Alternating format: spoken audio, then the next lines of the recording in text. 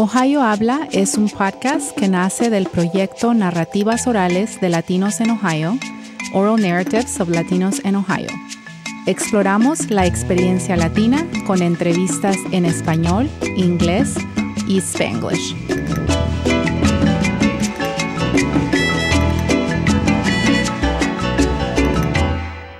Bienvenidos a Ohio Habla. Soy Elena Fowles y hoy me acompaña Gustavo Stecher y el Dr. Raúl Schwartzman. Gustavo es un experto global de branding. Estudió arquitectura y diseño gráfico en la Universidad de Buenos Aires y desde el 1988 ha creado estrategias de branding para compañías como Coca-Cola, Cultura Nación, Copa Airlines, City University of New York y muchos más. El Dr. Raúl Schwartzman es cardiólogo argentino y ha ejercido la medicina por 20 años en los Estados Unidos. Actualmente trabaja para la Cleveland Clinic. Él disfruta involucrarse en trabajo humanitario y ha hecho proyectos en Kenia virtualmente, donde evaluó la condición cardíaca de los niños. Él es padre de 3 hijos y vive en Lakewood con su esposa Larissa. Bienvenidos a este episodio, Gustavo y Raúl. Muchísimas gracias por tenernos.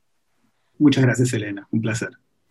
Pues ahora sí que estamos aprovechando todo lo que la tecnología nos puede dar, ya que estamos en 3 diferentes ciudades, ¿no? Raúl, tú estás en Cleveland, Ohio, y Gustavo, tú estás en Madrid. Y tristemente, todos aún estamos lidiando con la pandemia mundial del COVID-19. ¿Cómo han sido estos meses para ustedes?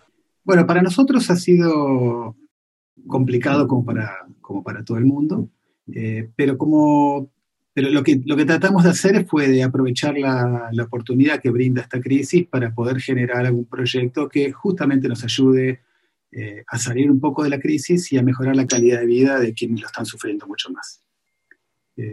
Y creo que eso también nos ayudó a poder llevarlo adelante, se hizo más productivo, aprovechamos mucho mejor nuestro tiempo, la situación esta de estar más encerrados, lo vuelve uno un poco más introspectivo, pero bueno, por lo menos en mi caso particular, donde mi profesión me permite trabajar remoto sin ningún problema, la mayor parte del trabajo que hago lo puedo hacer a distancia, terminé optimizando mucho mis tiempos y nos dio la posibilidad de desarrollar proyectos propios y no solamente proyectos de trabajo. Y así nació un poco este año el proyecto de Cover COVID, que desarrollamos en conjunto con Raúl, y que, bueno, la verdad que ha sido muy intenso, es increíble todo lo que se hizo en pocos meses, y el equipo que se logró armar para poder afrontar esta situación.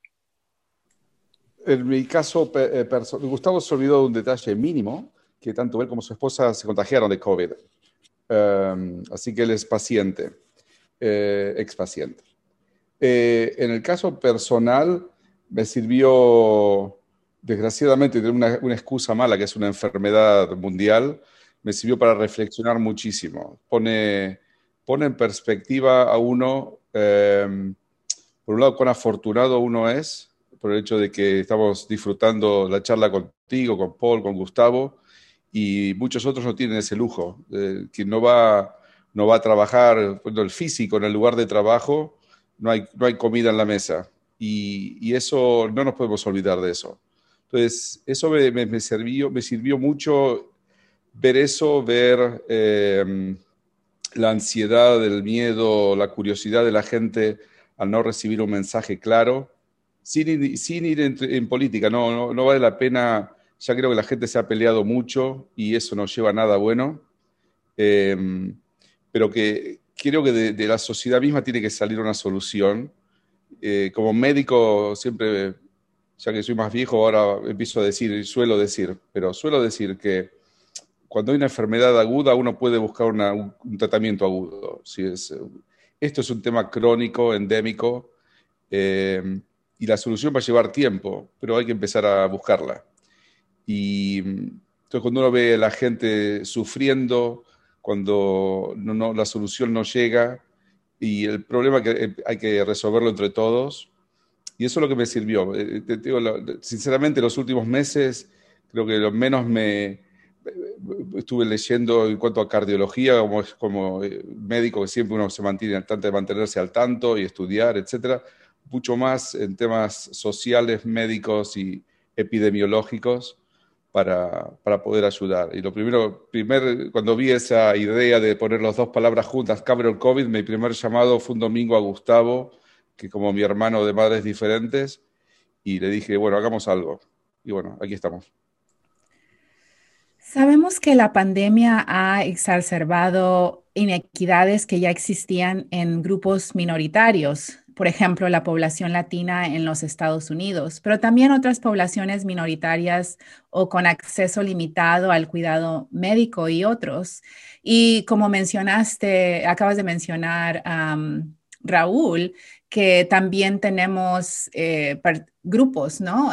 Profesiones que no tienen el lujo de trabajar desde casa, ¿no? Esos essential workers o trabajadores esenciales que tenemos desde trabajadores en hospitales, a diferencia como por ejemplo tú, Raúl, que puedes trabajar en telehealth, ¿verdad? Puedes hacer consultas desde casa o online. Um, eh, y tenemos trabajadores que son agricultores, que están en trabajos de servicio que tampoco pueden quedarse en casa, ¿no? Y trabajar desde casa. Háblenos sobre algunos de estos factores que afectan a nuestra comunidad y tal vez mencioné, ¿verdad? Esta falta de poder quedarse en casa en algunos casos para ciertos grupos. Bueno, seguimos el orden, voy primero. En principio es exactamente esa, y es exactamente así como lo dices, y fue la razón de empezar a trabajar. Hay comunidades que no solamente no pueden darse el lujo de trabajar a distancia, sino que no pueden darse el lujo siquiera de mantener la distancia social, porque por las condiciones de vivienda, las condiciones comunitarias, no hay distancia social. De hecho, a veces conviven 3 o hasta 4 generaciones en una misma casa. Entonces, si el niño va al colegio, cuando llega a la casa lo cuida el abuelo, que también se contagia, el vecino, y realmente la situación es de mucho contacto. Entonces, no, y en algunos casos hasta el acceso a las máscaras es un lujo.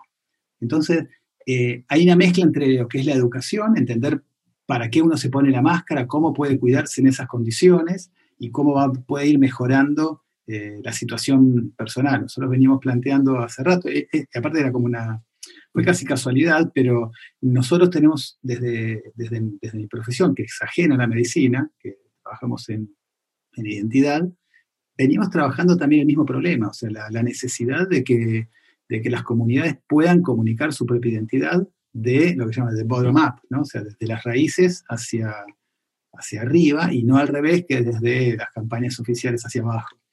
Y en este caso es exactamente igual, hay que entender el problema, cómo funciona en cada una de las comunidades que tienen características diferentes y cómo ayudarlos a resolver para mejorar su calidad de vida. Es como el punto más importante. O sea, nosotros no nos planteamos de entrada solamente proveer una ayuda con un objeto, o sea, solamente ir y entregar máscara al que no tiene. Porque una de las cosas que descubrimos también es que había gente que tenía accesibilidad a las máscaras, pero no las usaba. Y no las usaba porque el mensaje de ¿para qué sirve la máscara? Tampoco era del todo claro. Sí. Digamos, todo lo que ustedes se han dicho es perfecto. No tengo mucho que agregar. Volviendo al tema de lo que uno personalmente me pasó así de reflexionar muchísimo, es... uno se hace la pregunta, ¿qué es el trabajador esencial? Pues lo primero que llega a la mente es el que está cercano a un paciente. Y bueno, pero cuando hay una pandemia, todos somos potenciales pacientes. Entonces, el repositor en el mercado es esencial, el que conduce un autobús es esencial, el que limpia la basura a la mañana en las calles es esencial.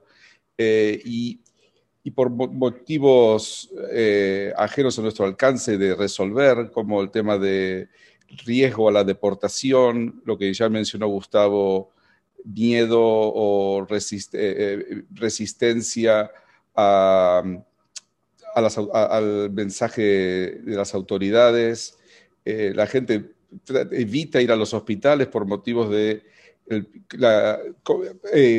siendo un hospital me puedo enfermar. Tengo más riesgo de ir a un hospital que quedarme en mi casa. Y eso también ha sido un tema analizado en todo el mundo, que se ha visto por qué de buenas a primeras la tasa de mortalidad por infarto, sea ataque al corazón o insuficiencia cardíaca, o pacientes con diabetes no van a la consulta y la diabetes está fuera de control, pacientes con enfermedades oncológicas, o sea, con cáncer, dejan de ir a la consulta por ese mismo motivo. Y bueno, hay que tratar entre todos de volver a la normalidad, pero con mejoras, digamos, mejorar las condiciones de aquellos que, como tú decías, Elena, inequidades en el cuidado, es tal cual, digamos, que parafraseando la palabra de máscara, desenmascaró las inequidades esta pandemia.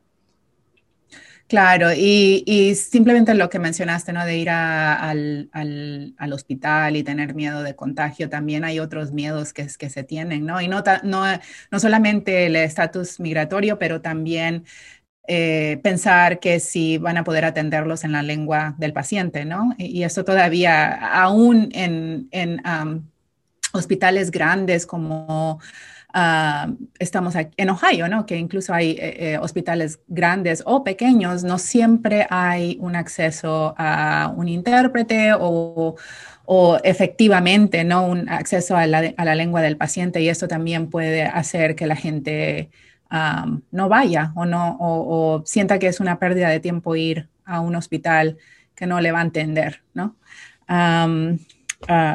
Así que bueno, es pensar también en eso, ¿no?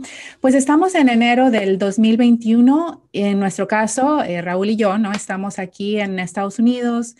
Ya casi tenemos un año desde que nos dimos cuenta de la gravedad y el contagio rápido del virus y parece un poco irónico, ¿no? Estamos aquí y Gustavo, que está en España, fue uno de los primeros países que estábamos viendo, ¿no? Y estábamos tan sorprendidos y estábamos pensando, ¿no? Europa y viendo a España y solo unas semanas después estábamos en las mismas, ¿no? Y peor, en Estados Unidos es el número 1 ahorita de contagio, ¿no?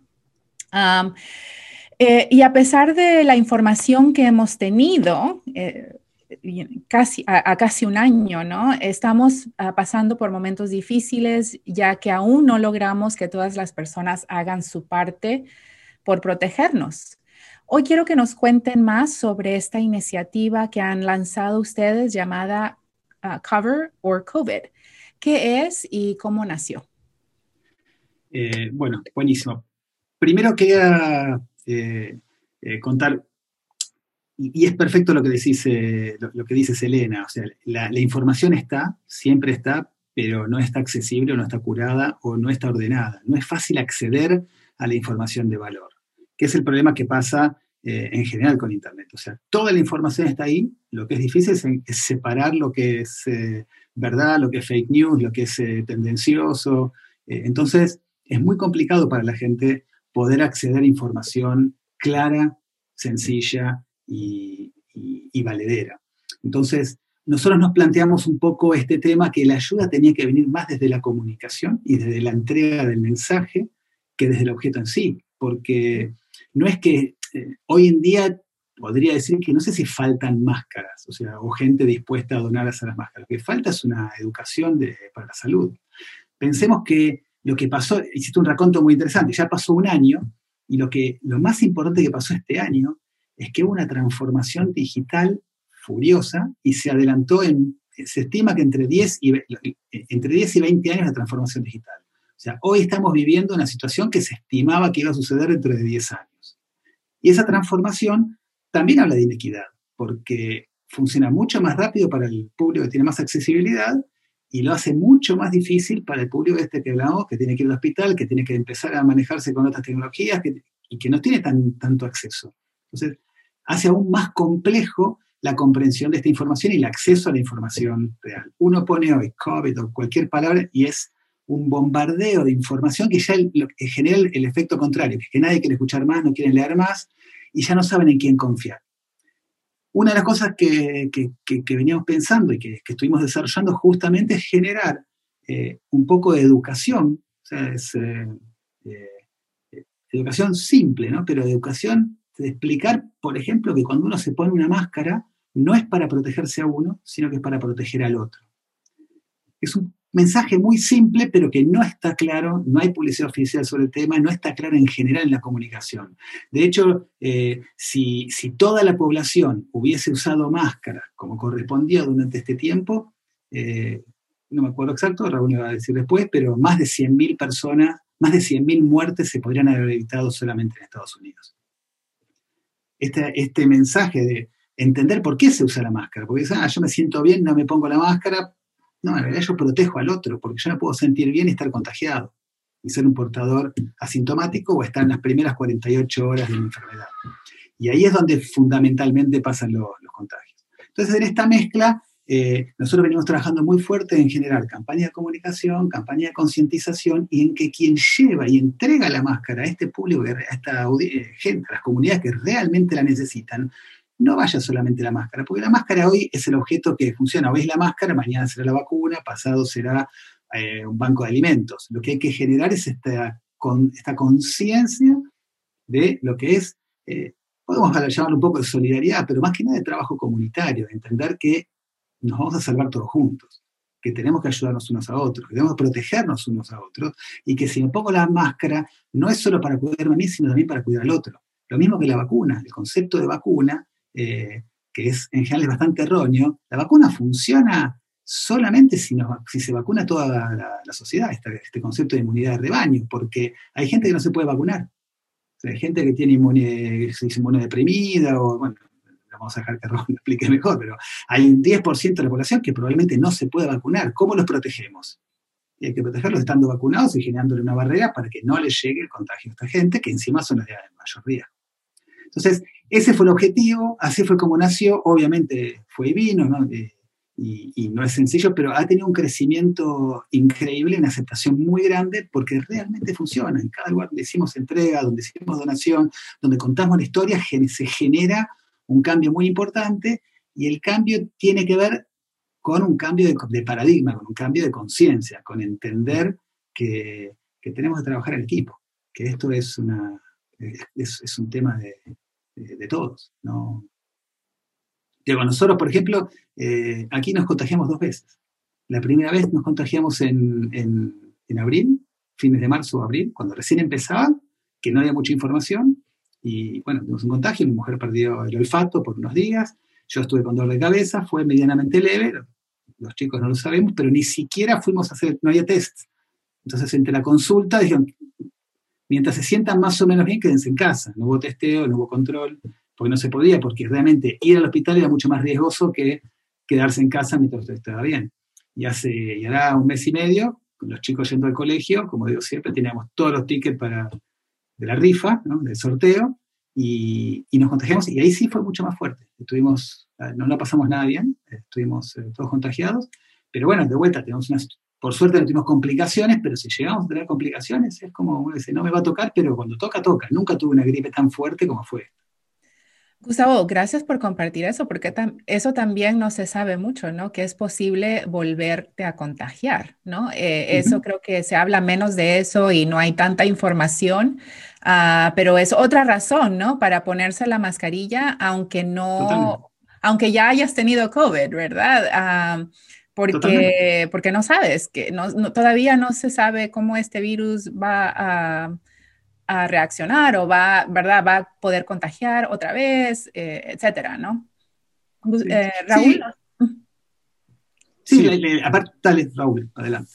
No, también, digamos, no estamos, sería arrogante, no estamos reinventando la rueda, ya está hecha y funciona bastante bien, pero el tema del descrédito, de la falta de confianza en no solamente autoridades, sino en autoridades académicas. Si uno lee que ambas, la comunidad hispanoamericana, hispana, latina, la comunidad negra, tiene solamente un 50% de aprobación del mensaje que viene de Fauci. Eso es doloroso. porque siempre ha mantenido un mensaje claro, pero el hecho de esta persona de tanto poder, de tanto valor, tener que contradecir a un megáfono que da un mensaje contradictorio y erróneo, le ha llevado al desgaste y a la falta de confianza. Entonces dijimos, bueno, hagamos a quien la gente se siente más cercana, la gente confía. Entonces, desgraciadamente, un jugador de retirado, incluso de la NFL, tiene más alcance científico que Fauci, y la gente lo va a escuchar más. Por supuesto, hay que convenir el mensaje que ese exjugador o ese cocinero famoso o esa persona que está en la televisión dé el mensaje correcto. Y en eso estamos nosotros. Por eso hicimos como nombraba Gustavo el equipo que formamos. Es multidisciplinario, multiestatal, de gente en Houston, que es el dean de la Universidad de Baylor, que es el jefe de medicina tropical, y el decano asociado María Elena Botazzi, que es hondureña, y con ellos también convenimos el mensaje que sea claro, preciso y simple. No hay que reinventar la rueda, pero sí pasar un mensaje claro y que la gente lo reciba de quienes ellos confían. Quería mencionar brevemente, Raúl y Gustavo, que una de las cosas que acabas de decir, ¿no? De que más o menos el 50% de la población negra y latina o hispana aquí en Estados Unidos no confía en el mensaje de Fauci. También tiene que ver con este legado histórico de abuso, ¿no? A las comunidades minoritarias aquí en Estados Unidos, donde se les ha utilizado como guinea pigs, ¿no? Entonces, eso también tiene que ver con esta falta de confianza, y que por eso también es muy importante tener a personas de la comunidad que están, personas de confianza en la comunidad, y tal vez celebridades también, que están propagando el mensaje, ¿no? Sobre cómo protegernos. Sí, nosotros en cierta forma lo que planteamos y lo llamamos más embajadores, lo que buscamos es gente que sea más cercana, no tiene un interés político, no hay descrédito a veces social. Entonces, hay como dos escalas de embajador. Primero está hay ciertos influencers que ayudan muchísimo por la amplificación que tienen del mensaje, pero después hay embajadores que son los que llevan cara a cara, que es el que lleva la máscara y convence al otro, el que genera este diálogo y que uno lo ve todos los días, el que está en la asociación, que está cerca, y ahí es donde se genera esta comunicación y esta educación, o sea, la confianza en el que está al lado, uno lo ve cercano y bueno, a este le creo, o sea, por fin me lleva un mensaje claro, y nosotros lo que buscamos es estar más cerca para llevar un mensaje claro. Por eso es non-for-profit, por eso no hay ningún interés de otro tipo que no sea el de generar, el de apoyar a las comunidades, porque creemos que ahí es donde se construye la identidad del país y la calidad de vida de la gente. Es en el día a día, esto es un viaje constante.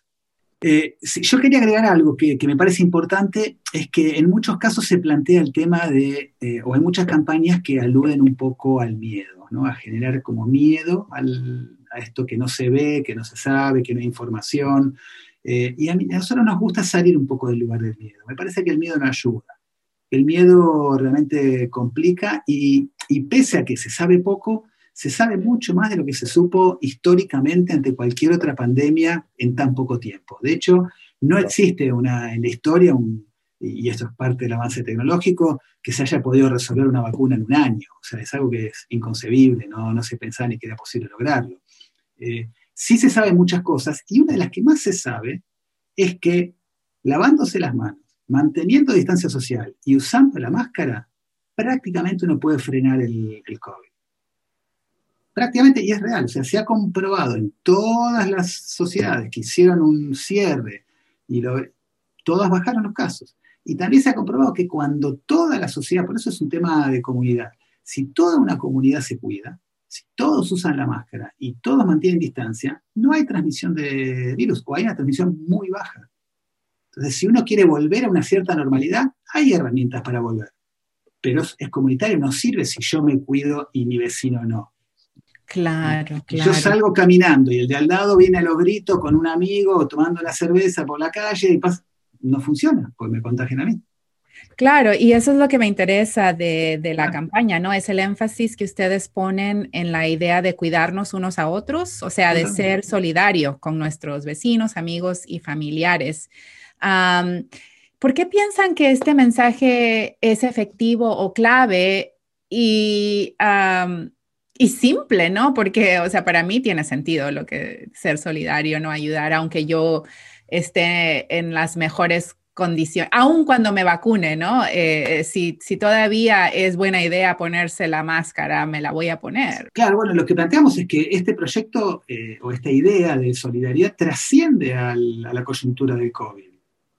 O sea, por eso creemos que el mensaje sirve, porque mejora la calidad de vida comunitaria en cualquier lugar cuando hay solidaridad, cuando hay trabajo en equipo, cuando hay participación, cuando hay diálogo y cuando hay un acceso a la información, un interés por mejorar el conocimiento y las situaciones de coyuntura. Entonces, funciona como los anticuerpos. O sea, si uno está preparado, es la razón por la cual Taiwán funciona mejor, o sea, no me acuerdo, pero o sea, cuando uno tiene como un anticuerpo, si viene otra situación, ya sabe cómo tiene que reaccionar. Y hoy la gente no sabe cómo tiene que reaccionar. Por lo menos no está claro el mensaje. Eh, Hay algunas cosas que uno intuye, pero cuando llega al terreno todavía hay mucho desconocimiento y mucha situación de a mí no me va a pasar, o sea, desconocimiento real de la importancia del tema. No, de vuelta, no una cuestión de miedo, sino una cuestión de cuidado y de disciplina. Decir, bueno, está pasando esto, bueno, cuidémonos todos y lo vamos a controlar. Hay que hacer un cambio de actitud, no en función de no contagiarse uno, sino en función de cuidar a la comunidad. Hoy, de vuelta, como decía antes, hoy el conflicto está con el COVID, pero ahora se nos viene para una de las principales herramientas que va a haber para frenar el contagio, pasa la vacuna. Pero la vacuna tiene que ser masiva, la gente tiene que acceder a usarla. Y hay que de vuelta salir a contar cuál es la verdad de la vacuna, porque es importante, y sacar el miedo de ciertas situaciones conspiranoicas, ¿no? Que no va a funcionar. Y es importante hacerlo, porque realmente uno está cuidando al otro cuando se pone la vacuna. Es así. Como ves, Elena, estamos sumamente apasionados por el tema, sumamente entusiasmados, pero también relativo optimismo en cuanto a la psique o la sociología del americano, de lo que es el concepto de libertad. Entonces, mi libertad es lo que yo decido y nadie me va a decir qué es lo que tengo que hacer. Pero uno, eso, apenas rascándolo con el dedo, eso ya se cae a pedazos muy inmediatamente cuando, ¿por qué usar entonces el cinturón de seguridad en los vehículos? ¿Por qué conducir por la derecha y no por la izquierda? ¿Por qué parar el semáforo en rojo y no seguir? Bueno, pues si es la libertad, uno hago lo que quiero. Pero eso va a ser es muy difícil separar y que uno es parte de una cosa mucho mayor que llamada sociedad y que si no vivimos en sociedad es el caos. Entonces, y eso es otro de los mensajes que vino desde arriba, sin dar nombres, sin libertades que no vi afectadas por lo que se cree que es bueno para el bien común. Bueno, pero se necesita organización y tiene que estar claro en la mente de la gente. O sea, y en los hispanos, mucho es por lo que tú decías, no hay alcance de información. Y Gustavo me da clase casi todos los días. Una cosa es información, la otra es comunicación, o lo que se comunica. Información hay a patadas, montones. Pero es increíble que el siglo XXI todavía estemos hablando que la información no llega. 60 millones de hispanos en los Estados Unidos, 75% de ellos, el primer lenguaje que se habla el idioma que se habla en la casa es español. Estamos hablando de más de 50 millones de personas, a cuales no hay acceso a la información valedera, miedo a ir al hospital porque el médico no les va a entender, no va a haber facilidad para un traductor. Y como vemos que pasa en Arizona, en Texas, en Nevada, la progresión de la población latina es mucho más acelerada que otras minoridades o incluso de los blancos. Entonces, este problema solamente va a ponerse más grande. No digamos va a empeorar, esperemos que va a mejorar, pero va a hacerse más, más relevante. Sí, es que si no vivimos en sociedad, vivimos en una sociedad, ¿no? Y ahí es donde se empieza a complicar. Esto que decía Raúl es fundamental, el tema de los derechos. Es muy complicado compatibilizar esta libertad individual con las obligaciones o los derechos sociales y comunitarios. O sea, la realidad es que los derechos que uno tiene como individuo y que no pueden ser tomados y que están perfectos, corresponden a una construcción social. O sea, se construyeron dentro de un Estado, se construyeron dentro de una sociedad y es lo que siempre se plantea, que los derechos de uno terminan donde empiezan los derechos de al lado. O sea, nadie se va a salvar solo. Y yo creo que lo que más enseña la pandemia es que uno no se puede salvar solo. Y probablemente llegamos a este punto porque en esta pandemia empezó de arriba para abajo. Los primeros que se contagiaron fueron los que viajaron en avión, y los últimos que se contagiaron son los que no tienen accesibilidad. Entonces, como empezó de arriba para abajo, tuvo mucha prensa, mucha visibilidad, empezó a preocupar mucho, pero ahora que ya está instalado en la sociedad, hay que trabajarla de abajo para arriba. Hay que entender que nadie se va a salvar solo, no existe. O sea, no hay solución. Y que también, de vuelta, esquivando el miedo, esto no es algo que pasa una vez y no va a suceder nunca más. Hoy salió un artículo muy interesante que hablaba que empezaron a notar que desde que los niños están usando máscara y manteniendo distancia social en las escuelas, bajó casi un 50% la bronquiolitis y los contagios de los niños se los pediatras. Hay mucha menos consulta de enfermedades en la infancia, de enfermedades de contagio. Entonces, es una alerta, decir, acá también pasa algo. Absolutamente. Y hay que empezar a entender estos cambios, por eso digo, es un tema de educación y es constante, o sea, esto es dinámico, la sociedad es completamente dinámica. Podríamos ir un poco más allá y hacer una relación de causas de esto, podemos ir a temas fundamentalmente ambientales, de cómo el cambio ambiental modifica las condiciones naturales para que estas cosas sucedan. En realidad podríamos abarcar muchísimo más. Nuestro objetivo simplemente es ver, bueno, como siempre uno tiene que poner foco, ¿no? O sea, es informarnos, por supuesto, generar un material educativo primero al alcance de cada uno de las audiencias, o sea, con lo que es necesario que cada una de las audiencias aprenda y pueda replicar, y proveer de lo que está faltando, entonces ayudar en ese proceso. Y lo que hacemos es como empoderar a las instituciones que lo estaban haciendo. O sea, nosotros no salimos a competir con nadie, salimos a empoderar y a mejorar la eficiencia de quien estaba trabajando. Entonces, en la distribución de máscaras no salimos a competir con quien está distribuyendo, no hay competencia en esto. Lo que hicimos fue generar un producto mejor. Digo, ya que lo están haciendo, mirá, esto es fair trade, tiene una identidad más clara, lleva un mensaje, en vez de entregar esa máscara, tú entrega esta. Uh-huh. Con la misma gente, llévenlo ustedes, pero lleven algo que tiene mucho más valor. Uh-huh. Ese es un poco el espíritu colaborativo, ¿no? O sea, lo mismo que planteamos que tiene que suceder en la sociedad, lo planteamos nosotros internamente. En el board también discutimos todo abiertamente y la idea es generar un proyecto sostenible y coherente con lo que venimos planteando. Raúl, ¿qué éxitos han visto como resultado de esta campaña hasta ahorita?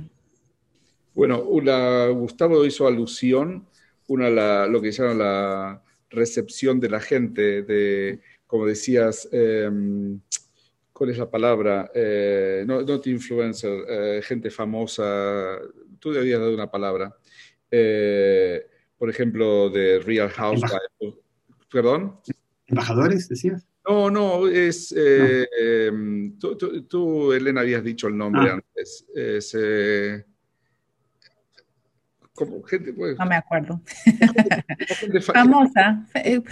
Gente famosa, sí. Sí, habías dicho una palabra que lo resume. Never mind. Entonces, ver que obviamente uno pierde perspectiva. Tú tienes niños, te parece el niño es el más lindo del mundo. Lo ve otro y dice, aquí lo mismo. Cuando ves otros que dicen, esto this makes sense. Es diferente. Entonces, desde el jugador de la NBA o un chef o alguien o cuando, bueno, la validación externa con cuando hablamos con el dean de la universidad en Baylor, alguien que tiene input de temas científicos non-stop y que le pareció algo así sumamente novedoso y como decimos en Argentina, va por ahí. O sea, es la manera de aproximarse a la población. También lo vio María Elena Bottazzi. Y ahora tuvimos una reunión pero muy interesante con un grupo grande de New York que se llama, que hacen lo que se llama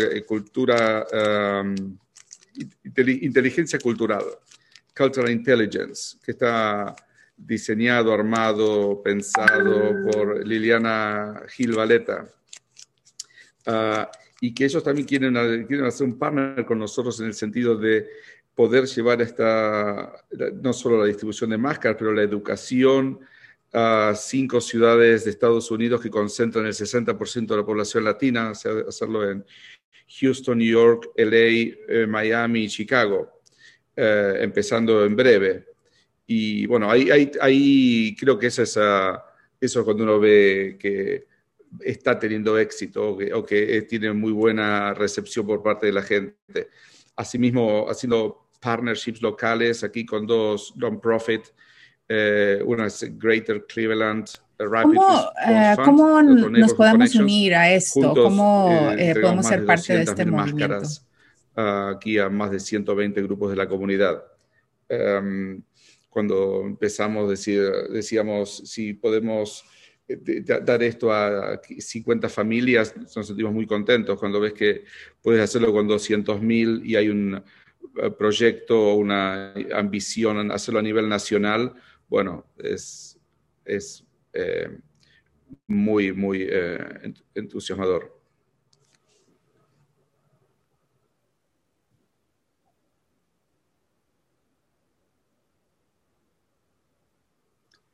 Tienes que pagar $5.000. Esa es una excelente pregunta. Creo que ¿querés hablar primero, Raúl? No, go, please.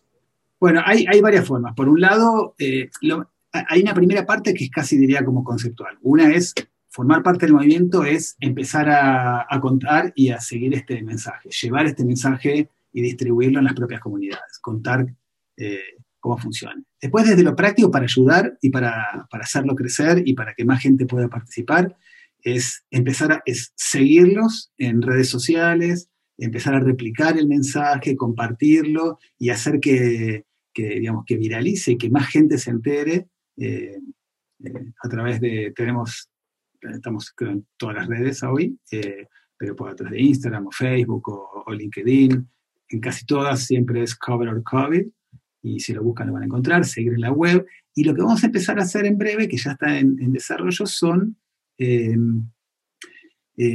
como pequeños cursos de actualización o de información en todos los distintos niveles para que cada uno pueda informarse, validar qué tanto sabe y de información, la idea es información curada. O sea, lo que tiene interesante este movimiento es que tiene un infectólogo, tiene uno de los mejores infectólogos del país, tiene un par de doctores en el tema, tiene gente de medicina, tiene gente de comunicación, hay una socióloga, hay hay un equipo que está curando la información para que puedan tener un acceso de base científica y de base científica y comunitaria. O sea, gente que por un lado tiene el estudio científico y por otro lado tenemos el equipo, gente que hace trabajo de campo, que tiene llegada directa al lugar. Entonces, en ese mix estamos armando y juntando y armando información para que, por ejemplo, los voluntarios, además de ser voluntarios, se puedan capacitar en ser voluntarios y puedan tener más claro cómo tiene que llevar el mensaje.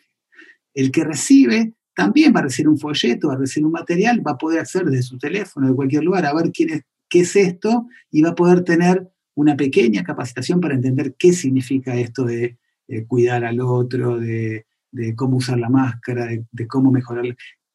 Eso es un movimiento. Un movimiento es una pasión, es este interés por algo común, ¿sí? Y que tiene que ver básicamente con la solidaridad, con mejorar la calidad de vida, y con ir trabajando en los distintos temas que van apareciendo, no solamente este. O sea, la idea es que esta gente que se vaya capacitando vaya aprendiendo y si va teniendo interés, busque, me interesa otro curso más. Voy a contar, nosotros trabajamos en en identidad y trabajo con destinos y con comunidades. Hacemos el Community Power Design, el trabajo del que vivo, ¿no? Y con algún destino estábamos trabajando, llevé el tema de que tienen que empezar a trabajar entendiendo la información y estudiar un poco de Big Data. Esta gente se puso a hacer un posgrado, un estudio en Big Data, en Big Data, y ahora me llamó y dice, decime con qué sigo. O sea, le empezó a apasionar esto de poder incorporar tecnología e información a la vida diaria, y cada uno lo puede hacer en su escala. Es de vuelta cortar un poco esa distancia que existe en la tecnología. Y es posible hoy, es accesible. O sea, vuelvo a contar, mi padre hace 8 años lo llevé a trabajar, estaba con conflicto, lo traje a trabajar en el estudio. No sabía, creo que 10, no sé. No sabía usar computadora, no manejaba internet, no sabía nada. Vino a trabajar, aprendió, tenía 77, cuando vino tenía 78 años. Hoy, con 87 años, va todo, hoy no, pero, de hecho lo que más extraña, va todos los días a la oficina, maneja el ordenador, va haciéndose cursos, aprende, lee todos los diarios del mundo por internet, se fija, o sea, se volvió, o sea, generó un cambio en su calidad de vida, el simple hecho de que alguien lo acompañe y le dé acceso, le dé accesibilidad a los beneficios de la tecnología. La tecnología son herramientas, ¿sí? La tecnología es eso, son herramientas. Hay que aprender a usar. Yendo a tu pregunta, Elena, varias escalas como pueden ayudar a sumarse. Una a nivel personal, te comprometo así en cámaras con Witnesses, y Paul es uno de ellos. Tenemos intención en todos los que son nuestros amigos que consideramos, partners, todos los que primero creen en el proyecto. Si quieren participar, hacer un video muy corto, 15 segundos, diciendo, a mí me gusta lo que esta gente está haciendo por esto, esto y esto. Y eso es freedom, lo que se te ocurra. Y eso para compartir en nuestras redes, en las tuyas, etc. Otra es lo que hacía alusión Gustavo, el que nosotros no nos gusta poner presión en ningún sentido. Esto uno le interesa genuinamente o no se puede forzar esto. Es como el amor, no se puede forzar. Entonces, si a tus estudiantes les interesa participar en el sentido de decir, bueno, quiero hacer trabajo comunitario, o dice, bueno, mi abuelita va a cierta iglesia donde tienen tal necesidad, tienen nuestros datos, tienen nuestros emails, nos comunican, y esa es la manera que llegamos a la comunidad. Uno no va a la catedral, la basílica de 10.000 personas, empieza con iglesias chiquitas, y así por donde empieza todo. La primera donación que hicimos fue un centro de refugiados aquí en Lakewood, 30 personas. Después de eso pasó a 30.000 ahora, muchos estudiantes de colegios de high schools aquí en Downtown Cleveland. O sea, quien quiera, más que bienvenido a colaborar, también obviamente por motivos de la pandemia, en persona es difícil, pero quien quiera colaborar con instituciones y lo hacen con plataformas por internet, nos comunicamos de esa manera y nos dicen, este pequeño grupo necesita esto, si te pueden mandar información.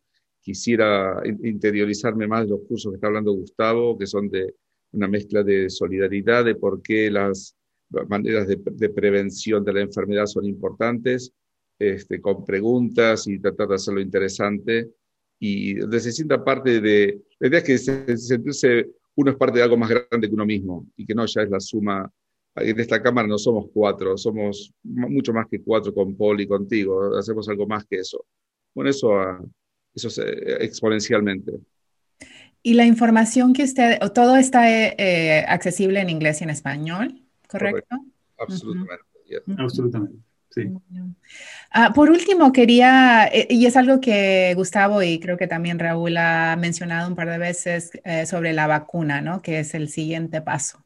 Pronto todos vamos a tener este acceso a la vacuna y con eso, o sea, ya estamos empezando a escuchar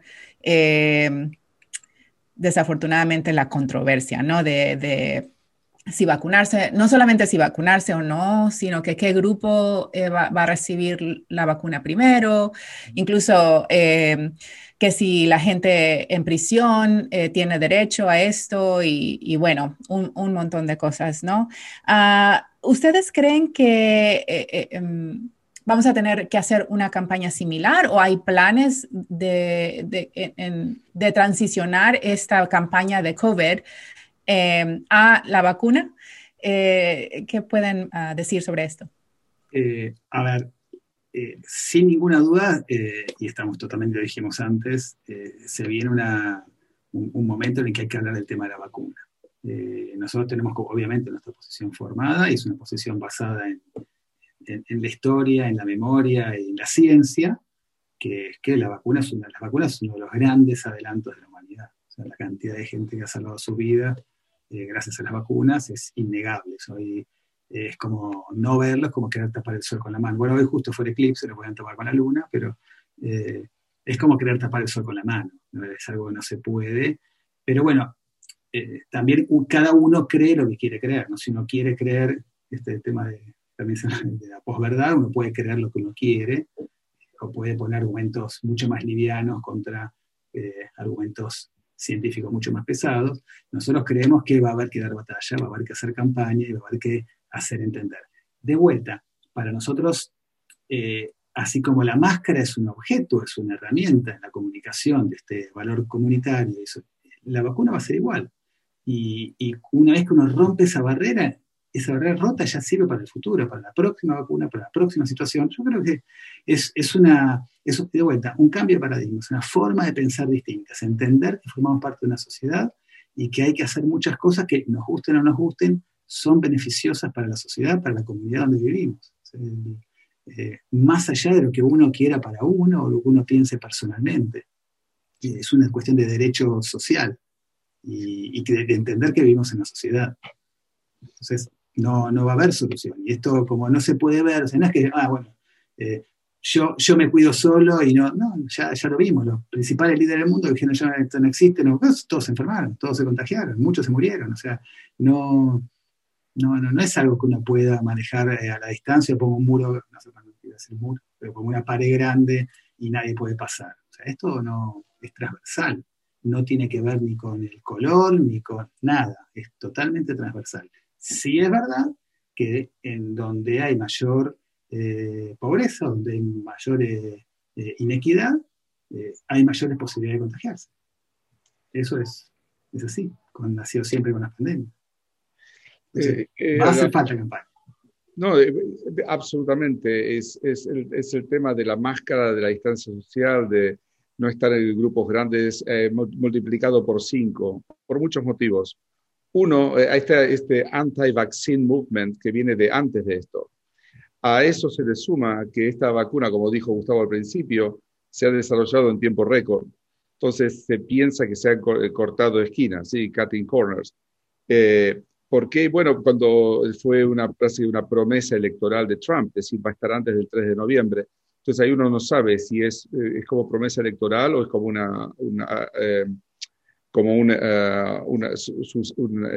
suceso, un triunfo científico. Es claramente un triunfo científico, es claramente no se ha cortado esquinas en esto, pero también está el motivo de la sensación del control. La gente va a vacunarse, son 2 dosis, y dicen acá, toman mis datos. Ya hubo gente que empezó a hablar de inyectar un chip para ser monitoreados donde vivan. Entonces hay cantidad de información tonta, errónea, y que lleva a la gente a tener aún más resistencia a ir a vacunarse.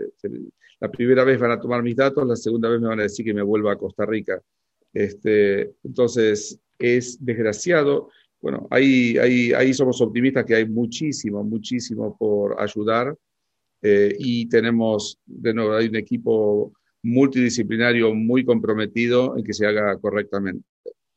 Claro, sí, tenemos que tener aún, creo, más cuidado, ¿no? Con la información que vamos a empezar a... Tenemos que tener cuidado, ¿no? En la información que vamos a empezar a distribuir acerca de la vacuna, la educación que viene con eso. Y Raúl, tú y yo hablábamos la semana pasada acerca incluso obviamente tener cuidado con los diferentes grupos que ya son vulnerables por cualquier razón, ya sea por el estatus migratorio, por el tipo de trabajo que tienen, etcétera, pero también que puedan ser vulnerables porque también no pueden leer o algo así, ¿no? O el acceso a la lengua en cualquier forma. Pensar en una forma más completa, ¿no? De cómo distribuir esta información, no solamente a través de folletos que se tienen que leer, pero también visuales, también audios, también y en lenguas múltiples, ¿no? Entonces, pues los felicito por esto que han empezado, ¿no? Que creo que es una buena fundación para la campaña que sigue. Y bueno, yo creo que no los voy a dejar que simplemente hagan cover or COVID, que tiene que seguir la vacuna después de esto, ¿no? Porque ya van en camino, ¿no? Esta idea de solidaridad, ¿no? Que es clave, de ayudarnos, como tú mencionaste, Gustavo, y a ver, nos verificas, Raúl, que hay probablemente un 10% de la población en general que no puede recibir la vacuna por problemas o condiciones médicas, ¿no? De salud. O por problemas inmunes o por problemas de alergia seria a un componente de la vacuna, absolutamente. Uh-huh. Entonces los demás tenemos que hacer poner nuestro granito de arena, ¿no? Para poder ayudar a la sociedad.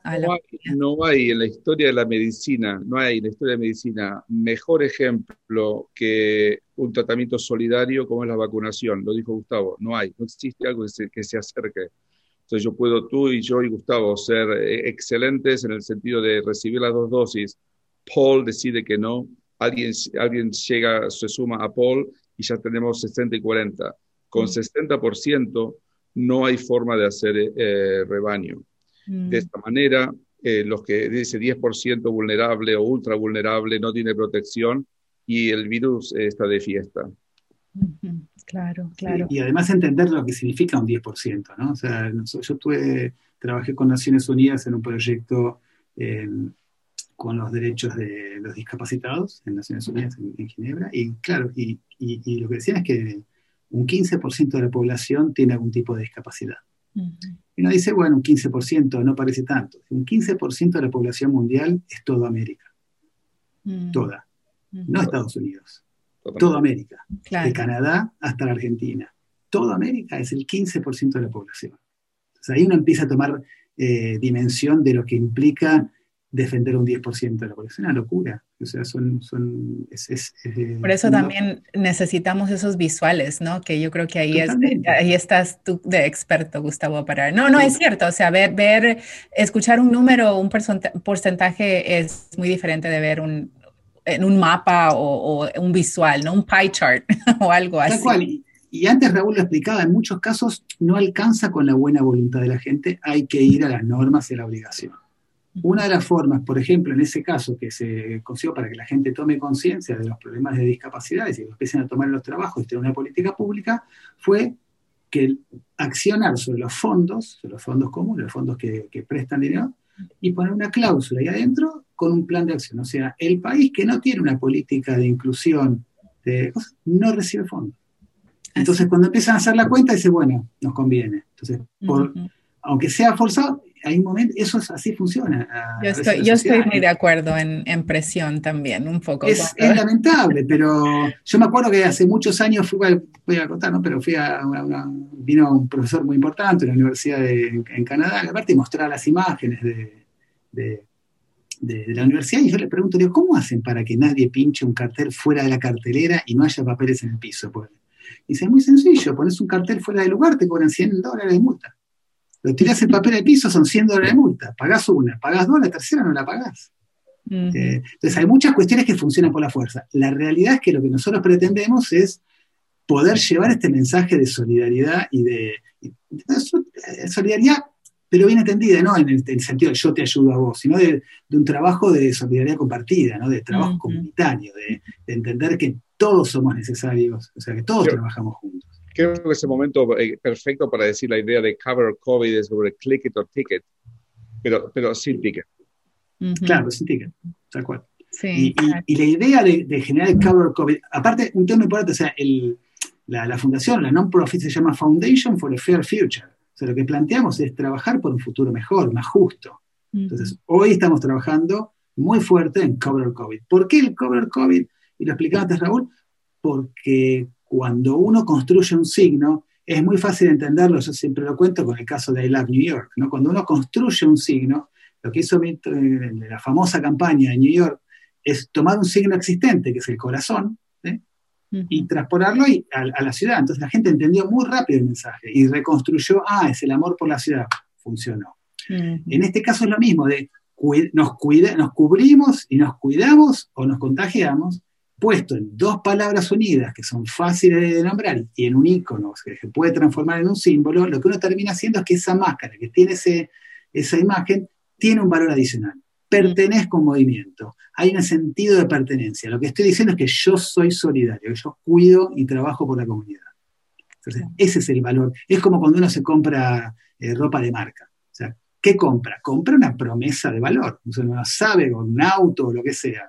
Compro esta marca, bueno, esta marca me transmite seguridad de calidad, de confianza, de estilo, de lo que sea. En este caso es lo que transmite Cover COVID, es como este sentido de pertenencia a un movimiento que piensa que nos vamos a salvar juntos, claro. Que trabajamos en equipo, que somos parte de una sociedad. Raúl y Gustavo, ¿hay algo más que les gustaría compartir sobre este trabajo o alguna otra iniciativa? Podemos contar un poco cómo sigue. Estamos ahora trabajando en campaña, en desarrollar una campaña mucho más fuerte para que se viralice y que empiece a llevar este mensaje a nivel más nacional. Así que cuando la vean les vamos a pedir que la viralicen, que la copien y la compartan. Vamos a volver a pedir que ayuden. La verdad que necesitamos ayuda. El esfuerzo nuestro solo no alcanza. La forma de ayudar, un poco lo conversamos antes, la más fácil es compartirlo, seguir acompañar las redes, compartir las noticias, divulgarlo en los barrios y con la gente y con los conocidos. Y también entender que esto funciona con fundraising, ¿no? con fondos. O sea, en algún momento los que están en posibilidad poder contactarse porque dicen, mira, puedo ayudar porque tengo una empresa, porque me interesa el proyecto, tengo ganas de que en mi comunidad o algo ayude con la escuela y podemos canalizar los proyectos o sea, lo mismo que van a hacer, canalizarlos para que tenga mayor valor. Por ejemplo, una empresa quiere ayudar a su comunidad, nos llama y nosotros le proveemos del producto, de mensaje, del folleto, de la capacitación, para que esa ayuda sea mucho más productiva, ¿no? Y que pertenezca a algo mucho más grande. Hay muchas formas de ayudar. Digo yo, si Ohio State está interesado, estamos... Vamos a empezar esas conversaciones, claro. Hay que empezar esas conversaciones. Sí, y ahí hay que aprovechar cada oportunidad para contarlo, claro. O sea, en cualquier acción, porque a veces hay acciones que suceden, o sea, hay una ayuda, un banco de alimentos, ¿no? O sea, donde uno da de comer a la gente. Cuando le das el plato de comida, le podés entregar una máscara, le podés contar este tema y convertís el tema de la solidaridad, de la ayuda, en un tema mucho más importante. O sea, aprovechás ese esfuerzo para generar un mensaje mucho más sólido y algo más perdurable. Bien. Raúl, ¿cuál es en dónde pueden seguirlos? ¿En Instagram y qué otra red social? En Facebook, en Instagram, en LinkedIn, en nuestro sitio, y en breve vamos a armar un blog también con información. El sitio es covercovid.org. Y en las redes son casi todas iguales, es cover, creo, con _org_COVID, tanto en Instagram como en Facebook, como en Twitter. y en LinkedIn también, para el más corporativo. Bien. Bueno, Gustavo y Raúl, muchas gracias por esta conversación. Gracias a ti, Elena, y muchas gracias por difundir el mensaje y por formar parte, ya formas parte del movimiento. Ha sido un placer y tomo tu respuesta por un sí, participar en un video. Claro, sí. Muy bien. Lo has escrito, tienes un escribano ahí, un notario. Está en el récord. Está en el récord, ya está grabado. Es verdaderamente un placer. Un gran placer. A todos, gracias por escucharnos y recuerden seguirnos en Facebook y de compartir este podcast con otros. Hasta la próxima.